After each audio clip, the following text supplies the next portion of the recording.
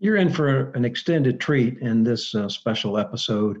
Ambassador Mark Green, our executive director, sits down with Bob Zoellick, former head of the World Bank, and so much more, and talks to him about his new book, America in the World. It's a history of diplomacy, but what you're going to really enjoy hearing about is the menu of foreign policy and leadership and approaches that Zoellick brings to life, and to include advice for the next administration. This is Luke Kinetic, and you're in the arena with leaders and citizens who take character-based action. In the Arena is a proud member of the Democracy Group podcast network. For more information, visit democracygroup.org. Good afternoon, and thank you for joining the McCain Institute's Authors and Insights, Character-Driven American Leadership for Today's Challenges, our first episode in a series of book discussions that will interview authors of newly released books on American politics, policy, and leadership. My husband John was a voracious reader and loved to discuss books with anybody who would listen. He fought his whole life to promote American character-driven leadership to the public, and it's incredibly important today to carry that legacy forward by any means necessary. Today, we are honored to host Robert Zoellick, a dear friend of my husband and a seasoned foreign policy expert, with expertise ranging from the White House to the World Bank. I look forward to hearing about his book, America in the World, A History of U.S. Diplomacy and Foreign Policy. Listen in as McCain Institute's Executive Director, Ambassador Mark Green, interviews Mr. Zoellick about the history and current standing of U.S. foreign policy. Welcome. Okay. Thank you, Cindy, for that wonderful introduction. And welcome, everyone, to our first episode of Authors and Insights, Character-Driven American Leadership for Today's Challenges. We're interviewing prominent authors on new books on American politics, policy, and leadership. Books that affirm the importance of both character-driven leadership and American engagement in the world. Speaking of engagement, I hope you'll take the opportunity during our interview to join today's discussion by submitting questions as we go along. You can do that by clicking the Q&A button at the bottom of your screen. Today, as Cindy mentioned, we are joined by my friend Bob Zoellick. Bob Zoellick has served America and served her well across multiple administrations and in a range of key roles.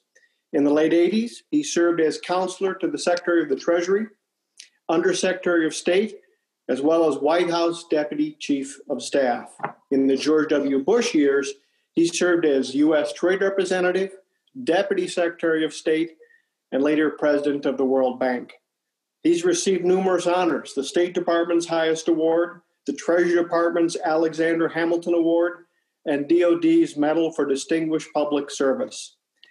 But the American government weren't the only ones. The German government awarded him the Knight Commander's Cross, the Mexican government awarded him their Aztec Eagle, and Chile gave the Order of Merit. These days, among other posts, Bob is a senior fellow at the Belfer Center for Science and International Affairs at Harvard's Kennedy School of Government. And of course, he is the author of a remarkable new book, America in the World, A History of U.S. Diplomacy and Foreign Policy. Bob, welcome. It's great to see you again. Well, thank you, Mark. It's a real privilege to be here with you and with Cindy in the first of this series. I had the great privilege of considering John McCain a friend. As Cindy mentioned, he was a hero, a leader, but also a voracious reader. So this is a nice way of recognizing that legacy. Well, that's wonderful. Again, it's really great to have you with us for our first in the series.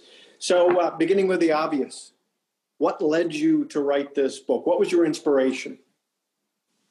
Well, like Senator McCain, I always respected the work of Henry Kissinger. Kissinger wrote a book a number of years ago titled Diplomacy, and in it he used history to talk about foreign policy, but it tended to be written from a European perspective.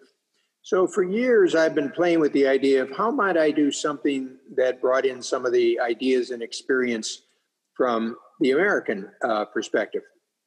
And so the structure, the approach I took in this book is in the same way that Cindy mentioned, is to focus on characters and individuals and leadership. So I focus on people and events and the practical work of diplomacy. So I suppose one of the other purposes I had is that the field of diplomatic history, as it used to be known, has faded a little bit over the years. And for understandable reasons, people have tried to bring in different types of perspectives and actors and ideas, but it led to a bit of a fragmentation. And I wanted to try to draw those back together. There was a history professor at Harvard who's now going to have a good book out on John F. Kennedy, a new biography. And he wrote a piece saying, why have we stopped teaching political history? So this is a way to come back a little bit to biography and political history. And I suppose, Mark, the other point was, insofar as those subjects are still taught, they tend to focus more on the post-World War II era. And I wanted to go back to the first 150 years of America, because there's a lot of interesting characters and people. And then perhaps one other benefit, which is in many of those years, the U.S. didn't have overwhelming power. I heard former Secretary Mattis comment recently that he was troubled that the United States didn't have total domain dominance. Well, in much of our history, we didn't have total domain dominance, so we still had to conduct diplomacy. So those were some of the ideas behind the book, and I've tried to focus on methods of diplomacy as well as some of the people and ideas. Yeah, and actually I'm going to pick up on that last point you just made. So maybe a slightly contrary point of view. I actually think that the subtitle of this book, A History of U.S. Diplomacy and Foreign Policy, in some ways that's not quite on the mark, because as I see it, it's less a history and more a diagnosis. You know, maybe what we really have in this great book is that we have an explanation for modern audiences of what the various strands of U.S. diplomacy are. Does that make sense to you? Well, yes. Many books about foreign policy, understandably, are written by scholars, and they want to come up with intellectual frameworks or themes. And I wanted to let the characters tell the story, and in the process, revive some of the ideas that experience that have influenced American foreign policy. As you see in the stories, some of them come back. So the question is, they may reappear again. And just to give you, two sort of very different examples, one of my early chapters is on Alexander Hamilton, where I wanted to talk about economic statecraft, but also how he connected that diplomacy to the economic design and strategy for the United States. But 100 years later, I involve a character that many people will not have recalled, Charles Evans Hughes, even though he almost won the presidency in 1916 from Woodrow Wilson. And that's a story about arms control, naval arms control, but also regional security. And yet, I think there's lessons one can draw from that for topics as diverse as North Korea or Iran today. Yeah, it's interesting to me that what the book tells me, it isn't a neat progression. You have a chapter of this doctrine or this tradition, turn the page and go to the next one. As you point out, themes come in and go out, and there's a constant interplay. Just about every review that I read of your book includes the following sentence from page 9 of your book, quoting, "Over 200 years, U.S. diplomacy has sought out what works, even if practitioners stumbled while discovering what they could accomplish." So that's obviously a push for pragmatism.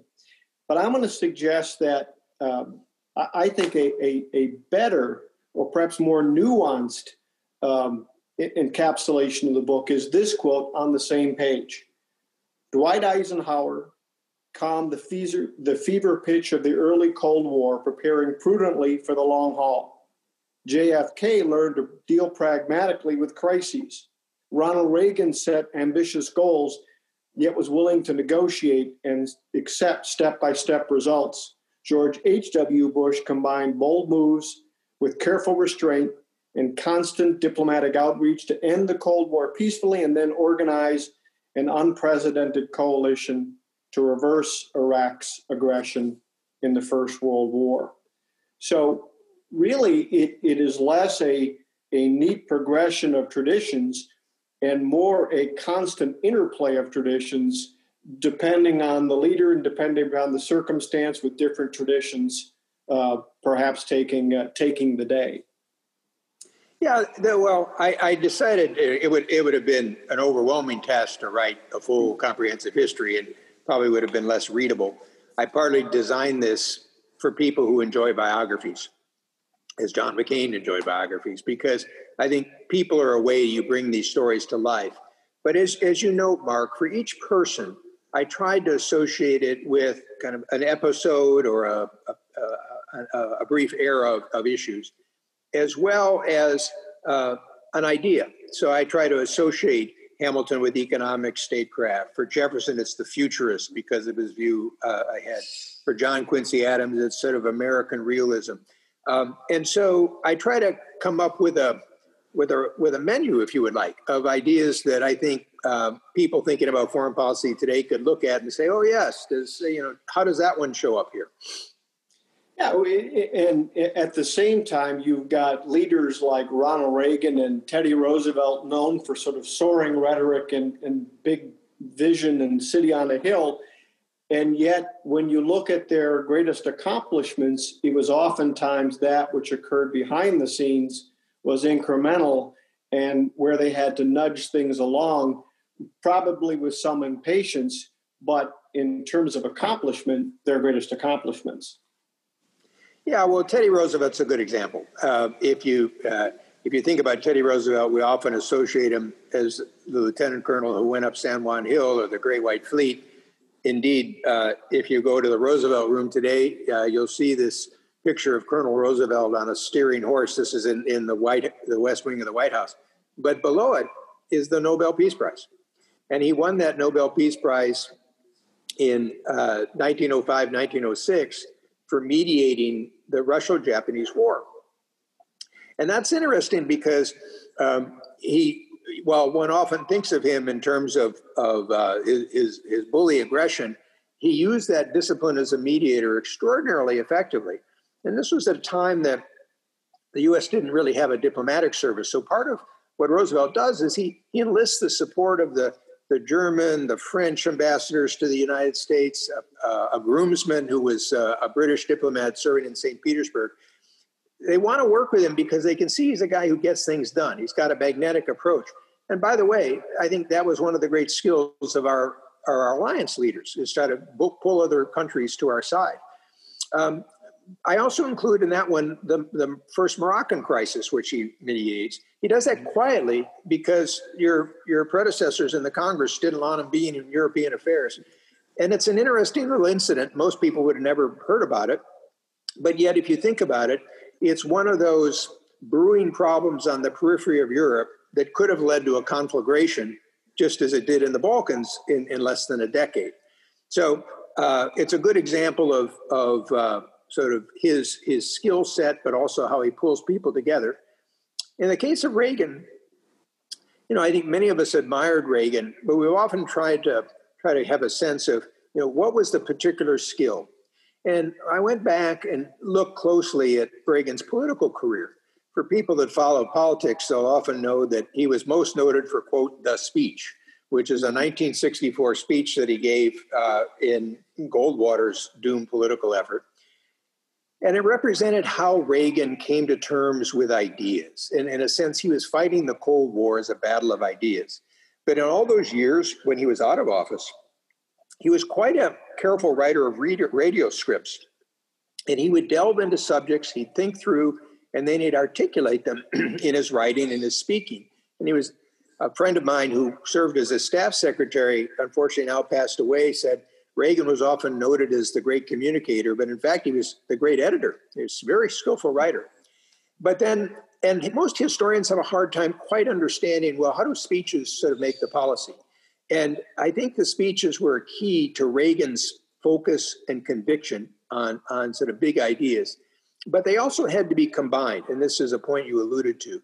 I bring in Secretary Shultz into this chapter because Reagan, while great at articulating his position, also loved negotiating, as did Shultz. And so I explained how the two of those items fit together. And I draw one other point.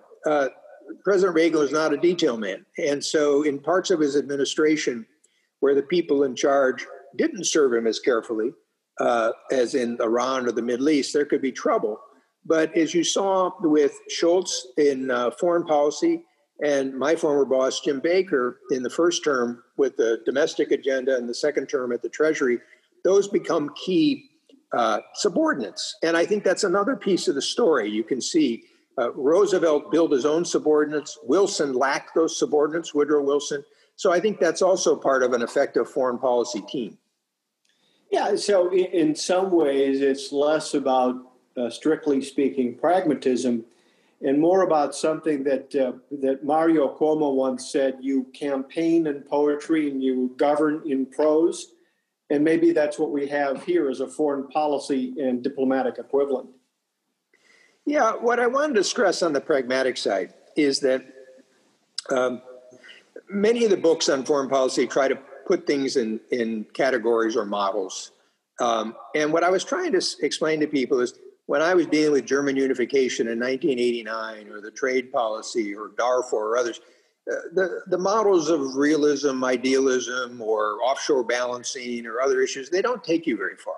And so I was trying to suggest that my experience, as well as my study of foreign policy in the United States, emphasize that people go beyond the intellectual abstractions to the messy facts of trying to solve problems and sort of bringing experience to bear.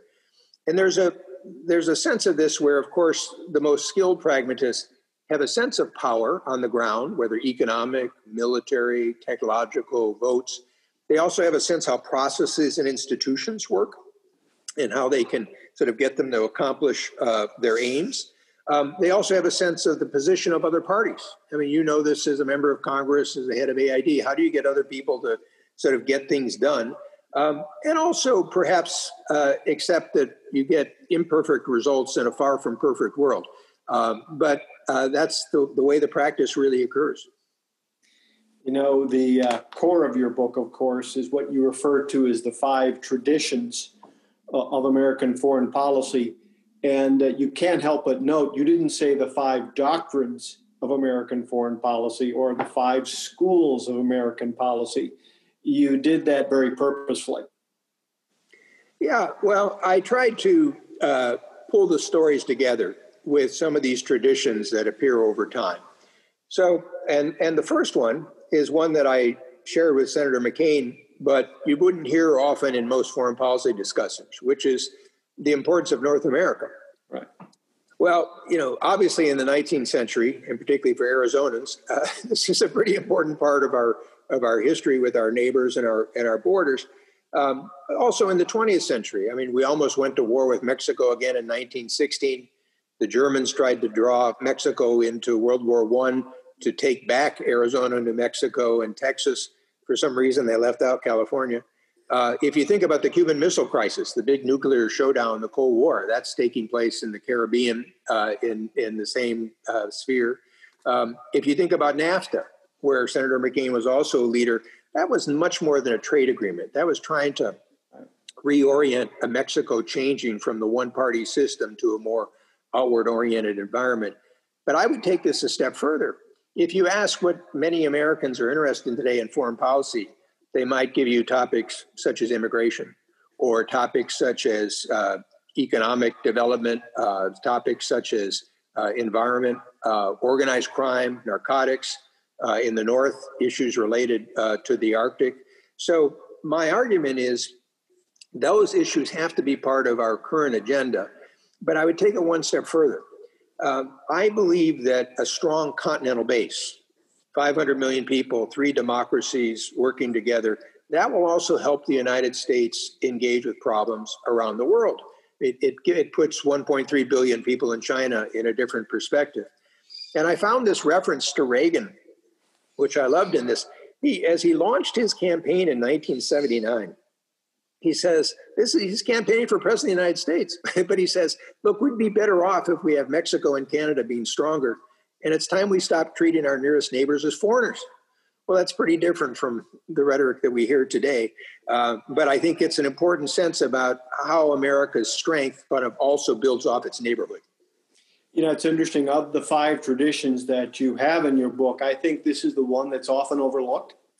The importance of the North American base. I think too often in foreign policy publications and discussions, people look a great distance, forgetting that the common market that is Canada, Mexico, the U.S., as well as other countries, is of great power and great importance.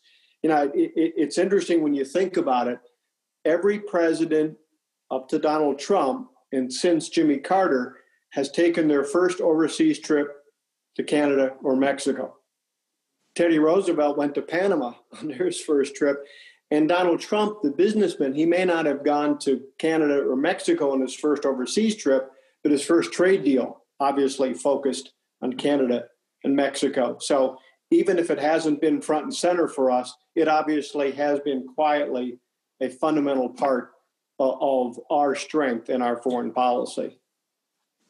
Well, I hope so. I think this will be one of the issues debated because focusing on building a wall is a little different than than trying to unite the North American region as one set of partnerships. You know, another one of the traditions that I don't think is thought about enough is what you term as public and congressional support. Obviously, most Americans think of foreign policy as solely the part of the portfolio of our chief executive, but you point out that at crucial moments in our history, if it were not for the emergence of persuasive, influential congressional leaders, some of the outcomes might have been different. And to the extent that your book has a hero, I would submit that Senator Vandenberg is probably that hero. He talked a great deal about not a bipartisan foreign policy, but an unpartisan foreign policy. So, your hero? Well, he's one that I wanted to bring back from the distant myths of the past, in part for the reason you mentioned.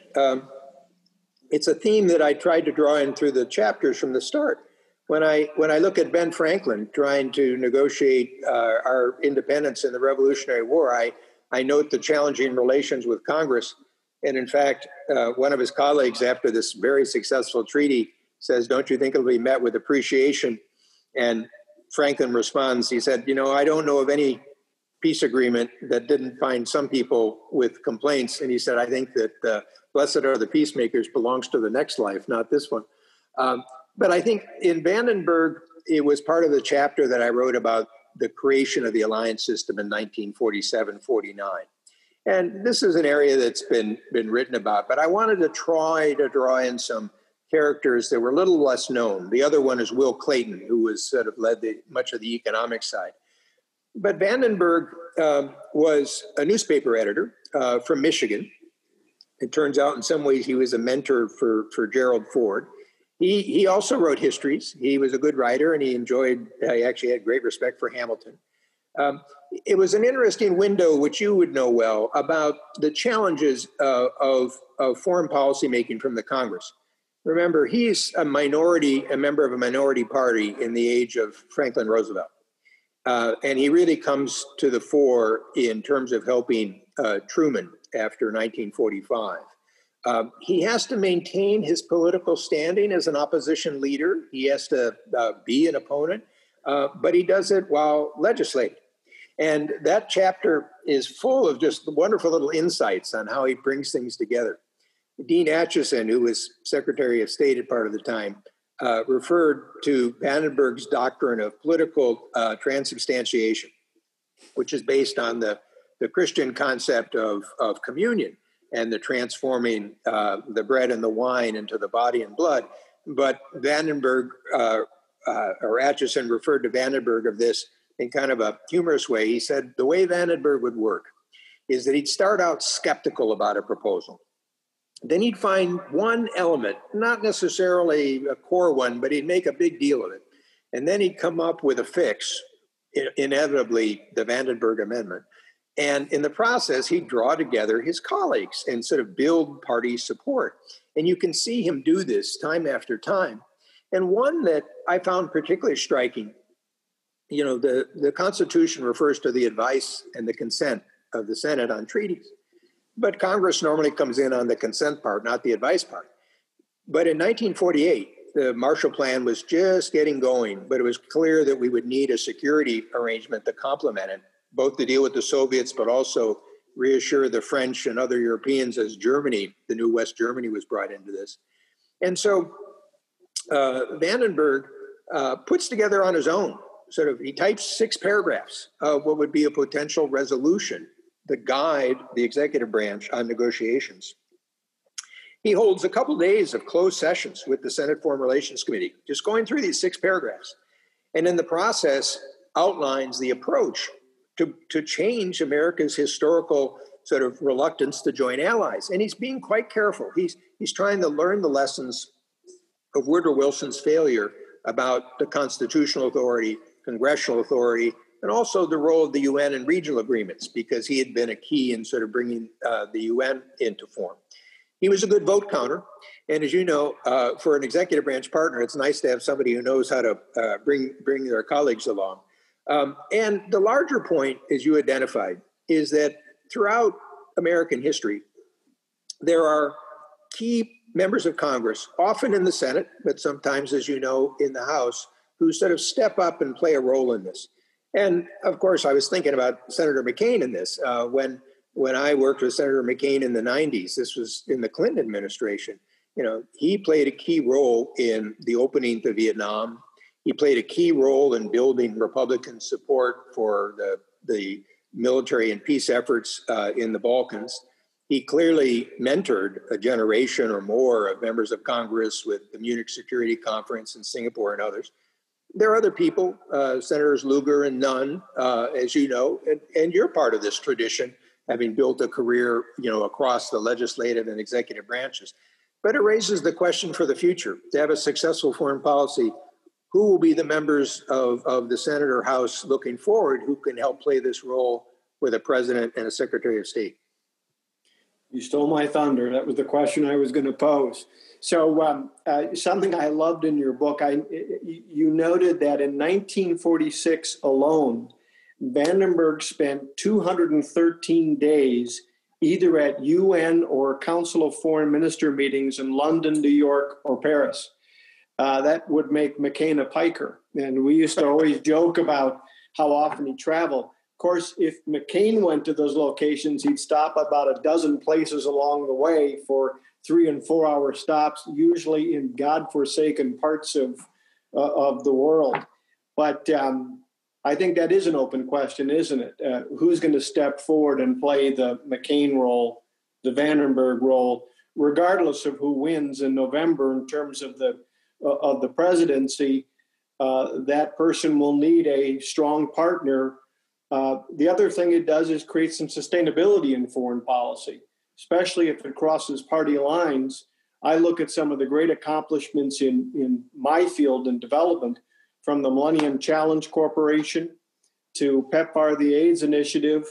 As much as we all want to point out that George W. Bush authored them and drove them, he'd be the first to say that they would not have survived. They would not have been sustainable if not for dynamic leadership from Democrats in Congress. Tom Lantos and others really made a huge difference. So I think you're right. I think it probably is an open question. Well, also Jim Colby, another Arizonan, who was on the Appropriations Committee. And this shows you a little bit of how it worked. When the administration first came up with the idea for the Millennium Challenge Corporation, I was the U.S. trade representative, and they didn't think about the connection of trade and development. So Colby always a great supporter of trade, we decided the U.S. trade representative should also be part of the process. But that also is another little element I try to draw into the book.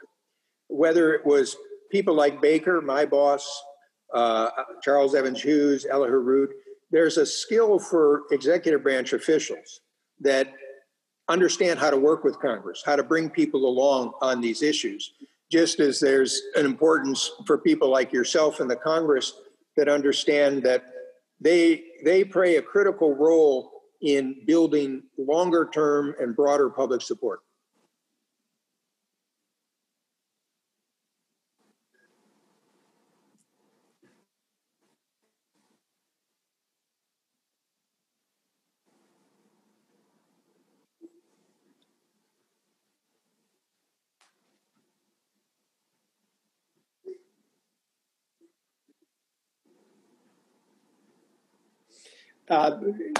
Couldn't agree more.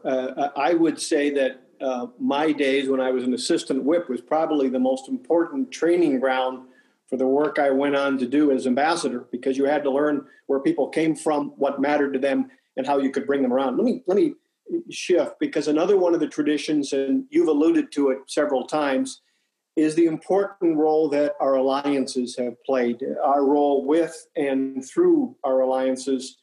You know, in some ways, that particular tradition is under particular stress these days, and for many, it's probably out of fashion. So, if Vandenberg was a hero in your book, I would say that, and you have a certain bias to it, of course, the dream team in your book were those days under Bush 41, ending the Cold War through our alliances and building a coalition for the first Gulf War. Those were remarkable achievements, and they really would not have been possible if not for the team that was built and the approach to alliances that was pursued. Yeah, there are a couple of elements of that story. And of course, it begins with the fact, as we've discussed, that for the first 150 years, America wants to avoid alliances because Washington warns about no permanent alliances and Jefferson says no entangling alliances. So a lot of the stories in the book are how does the United States engage without an alliance structure? But then the turn in 47, 49, in which Vandenberg was a key part of, basically creates a new type of alliance. The type of alliance system that America created after World War II is different than the old European military alliances. And Vandenberg's quite explicit on this point. He says this is an alliance based on diplomacy, on political ties, on economics. We often think about it just because of NATO or America's military power, but underneath it is a broader set of connections. And as you said, I think George H.W. Bush, Bush 41, was in some ways a model alliance leader. But a lot of people didn't appreciate that while Bush 41 was a careful gentleman and very prudent, he was fiercely competitive. And so he wanted to win. And frankly, with Gorbachev being the star on the international scene, Bush wanted to make sure that he put some points on the board. And in that, the relationship with Baker was critically important because Baker was the action officer. Baker was there to get things done. Baker was there to sort of take the impulses and make things happen. And in this 89 period, something that many historians have overlooked because they focused on the Soviet Union, was our first question was not the Russia question. It was the German question. You know, we'd had Germany and the United Germany from 1871 on had been a disruptive force in Europe. So while we supported unification, we wanted to try to do so that embedded it in the transatlantic and the European Union structures of today. And that even marked a shift in some of the priorities. In the very first part of 1989, President Bush comes up with this very bold conventional forces negotiation initiative. Most histories you'll see don't even discuss it. Notice the shift from the focus on strategic nuclear arms to conventional forces. And that's because he believed that the Cold War wasn't over until the source of the problem that started it, the division of Germany and Europe, was resolved. And that couldn't be done until Soviet forces went home. And it also dealt with, frankly, the appeal of Gorbachev to the Germans because the only nuclear weapons left in Europe at that time were short-range missiles. And as the Germans said, the shorter the missiles, the deader the Germans. So it was a strategy as well as kind of a diplomatic method. And as you say, they applied this same approach to putting together the Gulf War coalition. Working with the UN, but leading and driving the UN.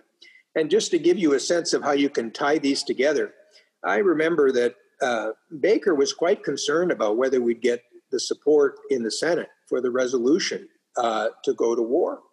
And he consciously believed that if we could get the UN Security Council to support us in the prospect of the first Gulf War, it'd be much harder for members of the Senate not to support us. So it gave us a sense of how those two get combined. And I guess, but the one other thing about President Bush that I tried to draw out in this chapter is his historical role tends to be associated with ending the Cold War or the Gulf War. But if you step back and you look at the seeds he planted for NAFTA, the Uruguay round of trade negotiations, which creates the WTO, APEC, which is the Asia-Pacific Economic Cooperation, Middle East peace process, frankly, the only global climate change treaty that the Senate has ratified, which I was deeply involved with, and creates the framework for the Paris Accord and everything that flows from it. All those started in the Bush 41 administration. And so there's an irony, as there often is in history, which is if with a little distance of time, many of the aspects on the Clinton agenda or the Bush 43 agenda, in a sense, flow from this one-term president. You know, and it's interesting if we, as I've suggested, have less a neat progression in our history, but more traditions and leaders coming in and out.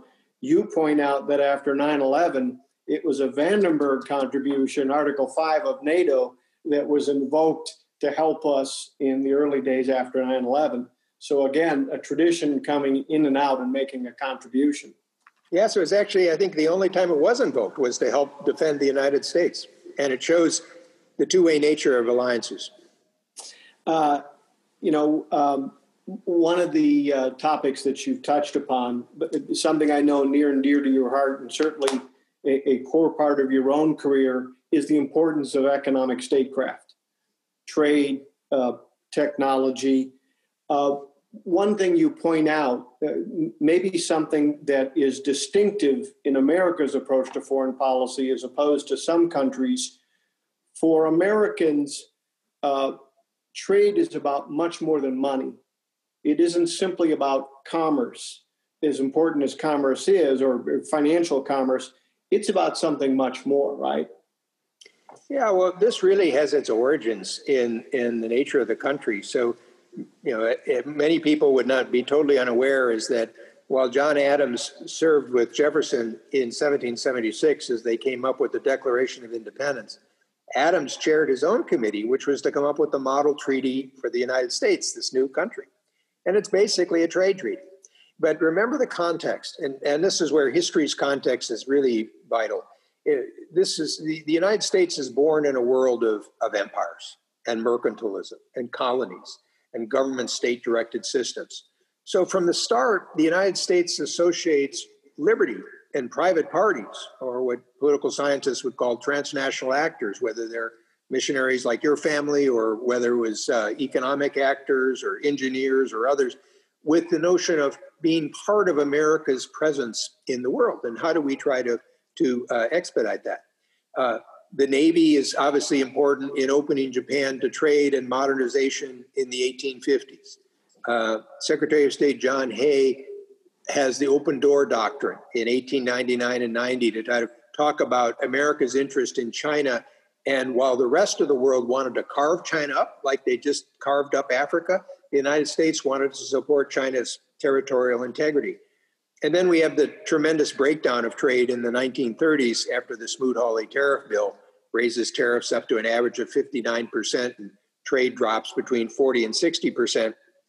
And that points out that trade relations can also be critically linked to economic, political, and even security stability because the world breaks into sort of trade blocks. Now, at that time, the start of the recovery comes from Secretary of State Cordell Hull, former longtime member of Congress, Ways and Means Committee, long supporter of trade. He convinces FDR to support what's called the Reciprocal Trade Agreements Act of 1934. And any member of Congress today would be shocked. The bill's about 3 pages long. But it's a momentous switch because it authorizes the executive branch to negotiate tariff reductions. And at that point, didn't even have to come back for congressional approval. This is the start of what later became Fast Track or Trade Promotion Authority in the executive's role. Hull negotiates, I think, 29 or about 31 agreements with 28 or 29 countries. But as important as lowering the tariffs are, the more important part is the principles that he establishes those agreements, which become the basis of the GATT system and later the WTO after World War II, which becomes the basis for extraordinary sort of economic growth. Now, there's a key point here, which is, and Hull has to deal with this, the trade here was not managed trade, as we sometimes hear today, where you're trying to get packaging agreements. It was to move rules in the system, which we felt that a fair system would serve the U.S. interest. And in fact, Hull has this big battle with one of his competitors who, unfortunately for the competitor, picks Nazi Germany as his barter trade agreement. Roosevelt actually signs off on the agreement, but Hull, with his own political skills, convinces Roosevelt that this won't be so popular back in the United States if Nazi Germany uses its own resources to develop its military. So the strands, as you said, of these stories keep coming back in wonderful ways. Yeah, and I like the fact, and you made reference to the Millennium Challenge Corporation, that in many ways all of it comes together, because MCC is something that partner countries are interested in because it does provide, obviously, resources, assistance to do things they might not otherwise be able to do, but it's all based upon their willingness to lower barriers, their willingness to adopt certain principles and show evidence of reform and commitment, again, to the elements of liberty, whether it be transparent governance or citizen responsive governance. So it really does get all tied together. So maybe that's the best expression of both commerce and development. And also this was another one where Senator McCain and I used to work together. A lot of Navy officers did. If you go back and you read the works of Alfred Thayer Mahan, the great naval strategist, he was a big believer in open trade and influence. And in fact, he said, protectionists are like old ironclads. They're good for defense, but not good for offense. So McCain was a naval strategist as well as a trade strategist. I'm going to open it up here to some questions and just grouping together several questions that have been sent in. We're also seeing in the Trump administration an increasing focus on building alliances with respect to Iran and with respect to China, the so-called great power competition. So on one hand, the president drives a campaign message in a campaign year. At the same time, his team is working to build some alliances that may be shifting a bit, but deal with important challenges facing the country. Well, we talked a little bit about that in the Gulf in the Mideast context. I think in the China context, we're not quite there yet. The president has kind of berated the Koreans about what they're supposed to pay for American forces, and similar on trade with Japan and Korea. Those countries, as you know, make big contributions, but we never want to treat American forces abroad as if they're mercenaries to be serving there. So I think actually China's rise and some of the behavior has created an opportunity here to work with India, Australia, Japan, others in the region. But as you know, those countries don't expect to contain China. This can't be a sort of return to the Cold War. So I think we're going to have to be somewhat deft in terms of how we try to put together that coalition. And also, it depends on what you want to accomplish with China. Frankly, it's not hard, and this is one of the themes of the book, just to complain about something, but what results do you want to try to accomplish? And I'm not sure we're there yet in our directions with China. And if we have an interplay of traditions and influences guiding foreign policy, and after November, whether it be President Trump or President Biden, got one question here. How do we think American political polarization will affect it? How will that either strengthen or, I think by implication, more likely weaken some of our approach to foreign policy in the world? That's a wonderful and very important question, but I'll start with a little historical reference. Late in 1945, so this is right after the end of World War II, the American people were polled about the importance of international relations. And I think it was 7% decided that international relations were a priority because they were all interested in reconversion and getting back jobs. And I think in 1946, it rose up to 14%. So this is always a challenge of the leaders of the country to frame it. What I've also been struck by is the Chicago Council on Global Affairs does these surveys. And if you look at what average Americans are thinking about alliance relationships, trade relationships, there's the material there to engage in the world. Americans are proud of the leadership role. They understand alliance relations. They want to be strong militarily, but they don't want to overuse the power. There's actually much more support for trade than you see in the Congress because I think interest groups, often protectionists, kind of sort of drive those considerations. And that brings us right back to what you and I were talking about with the Congress. Obviously, the president plays a key leadership role, but as we've seen in key moments here, building support from members of Congress, particularly members in the House who've got a fingertip feel for these districts, that's an important part. I mean, your background was quite unusual, given in your family and missionary background. But I think maybe with younger members now, some of whom have served in the military or intelligence service, they've engaged internationally. The question is, how can we draw them together to recognize you need a different approach for different times? Yeah, I'll say just as an editorial comment, I'm actually quite bullish about the Congress. I think as you've just alluded to, there are a number of newer, perhaps more junior members at this time with real practical, oftentimes battlefield experience that make them more likely to reach across the aisle and construct productive solutions to some of our challenges. And, at the very time that we talk about American disengagement, we should also point out that under the Trump administration, the U.S. continues to be the largest provider of humanitarian assistance in the world.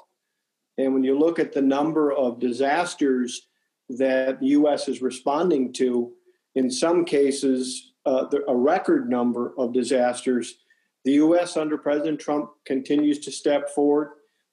Some of that is perhaps diplomatic and security interests, but a lot of it is this higher purpose that you've often pointed to in your book. Well, and this is one we should also thank Cindy McCain. I know she's taken a strong interest in this topic. But as you know, it also goes to members of Congress. So, Lindsey Graham on the Appropriations Committee may not agree much with Senator Leahy about most topics, but they work pretty well together on the foreign aid topic to your benefit when you were at AID. I've got another question here.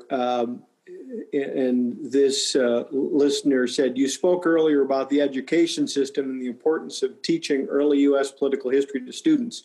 How do you think the current lack of focus on the topic in many schools has affected the current generation of young new voters? I'll add to that those who may be considering a career in foreign policy, whether it be as a foreign service officer or in the private sector.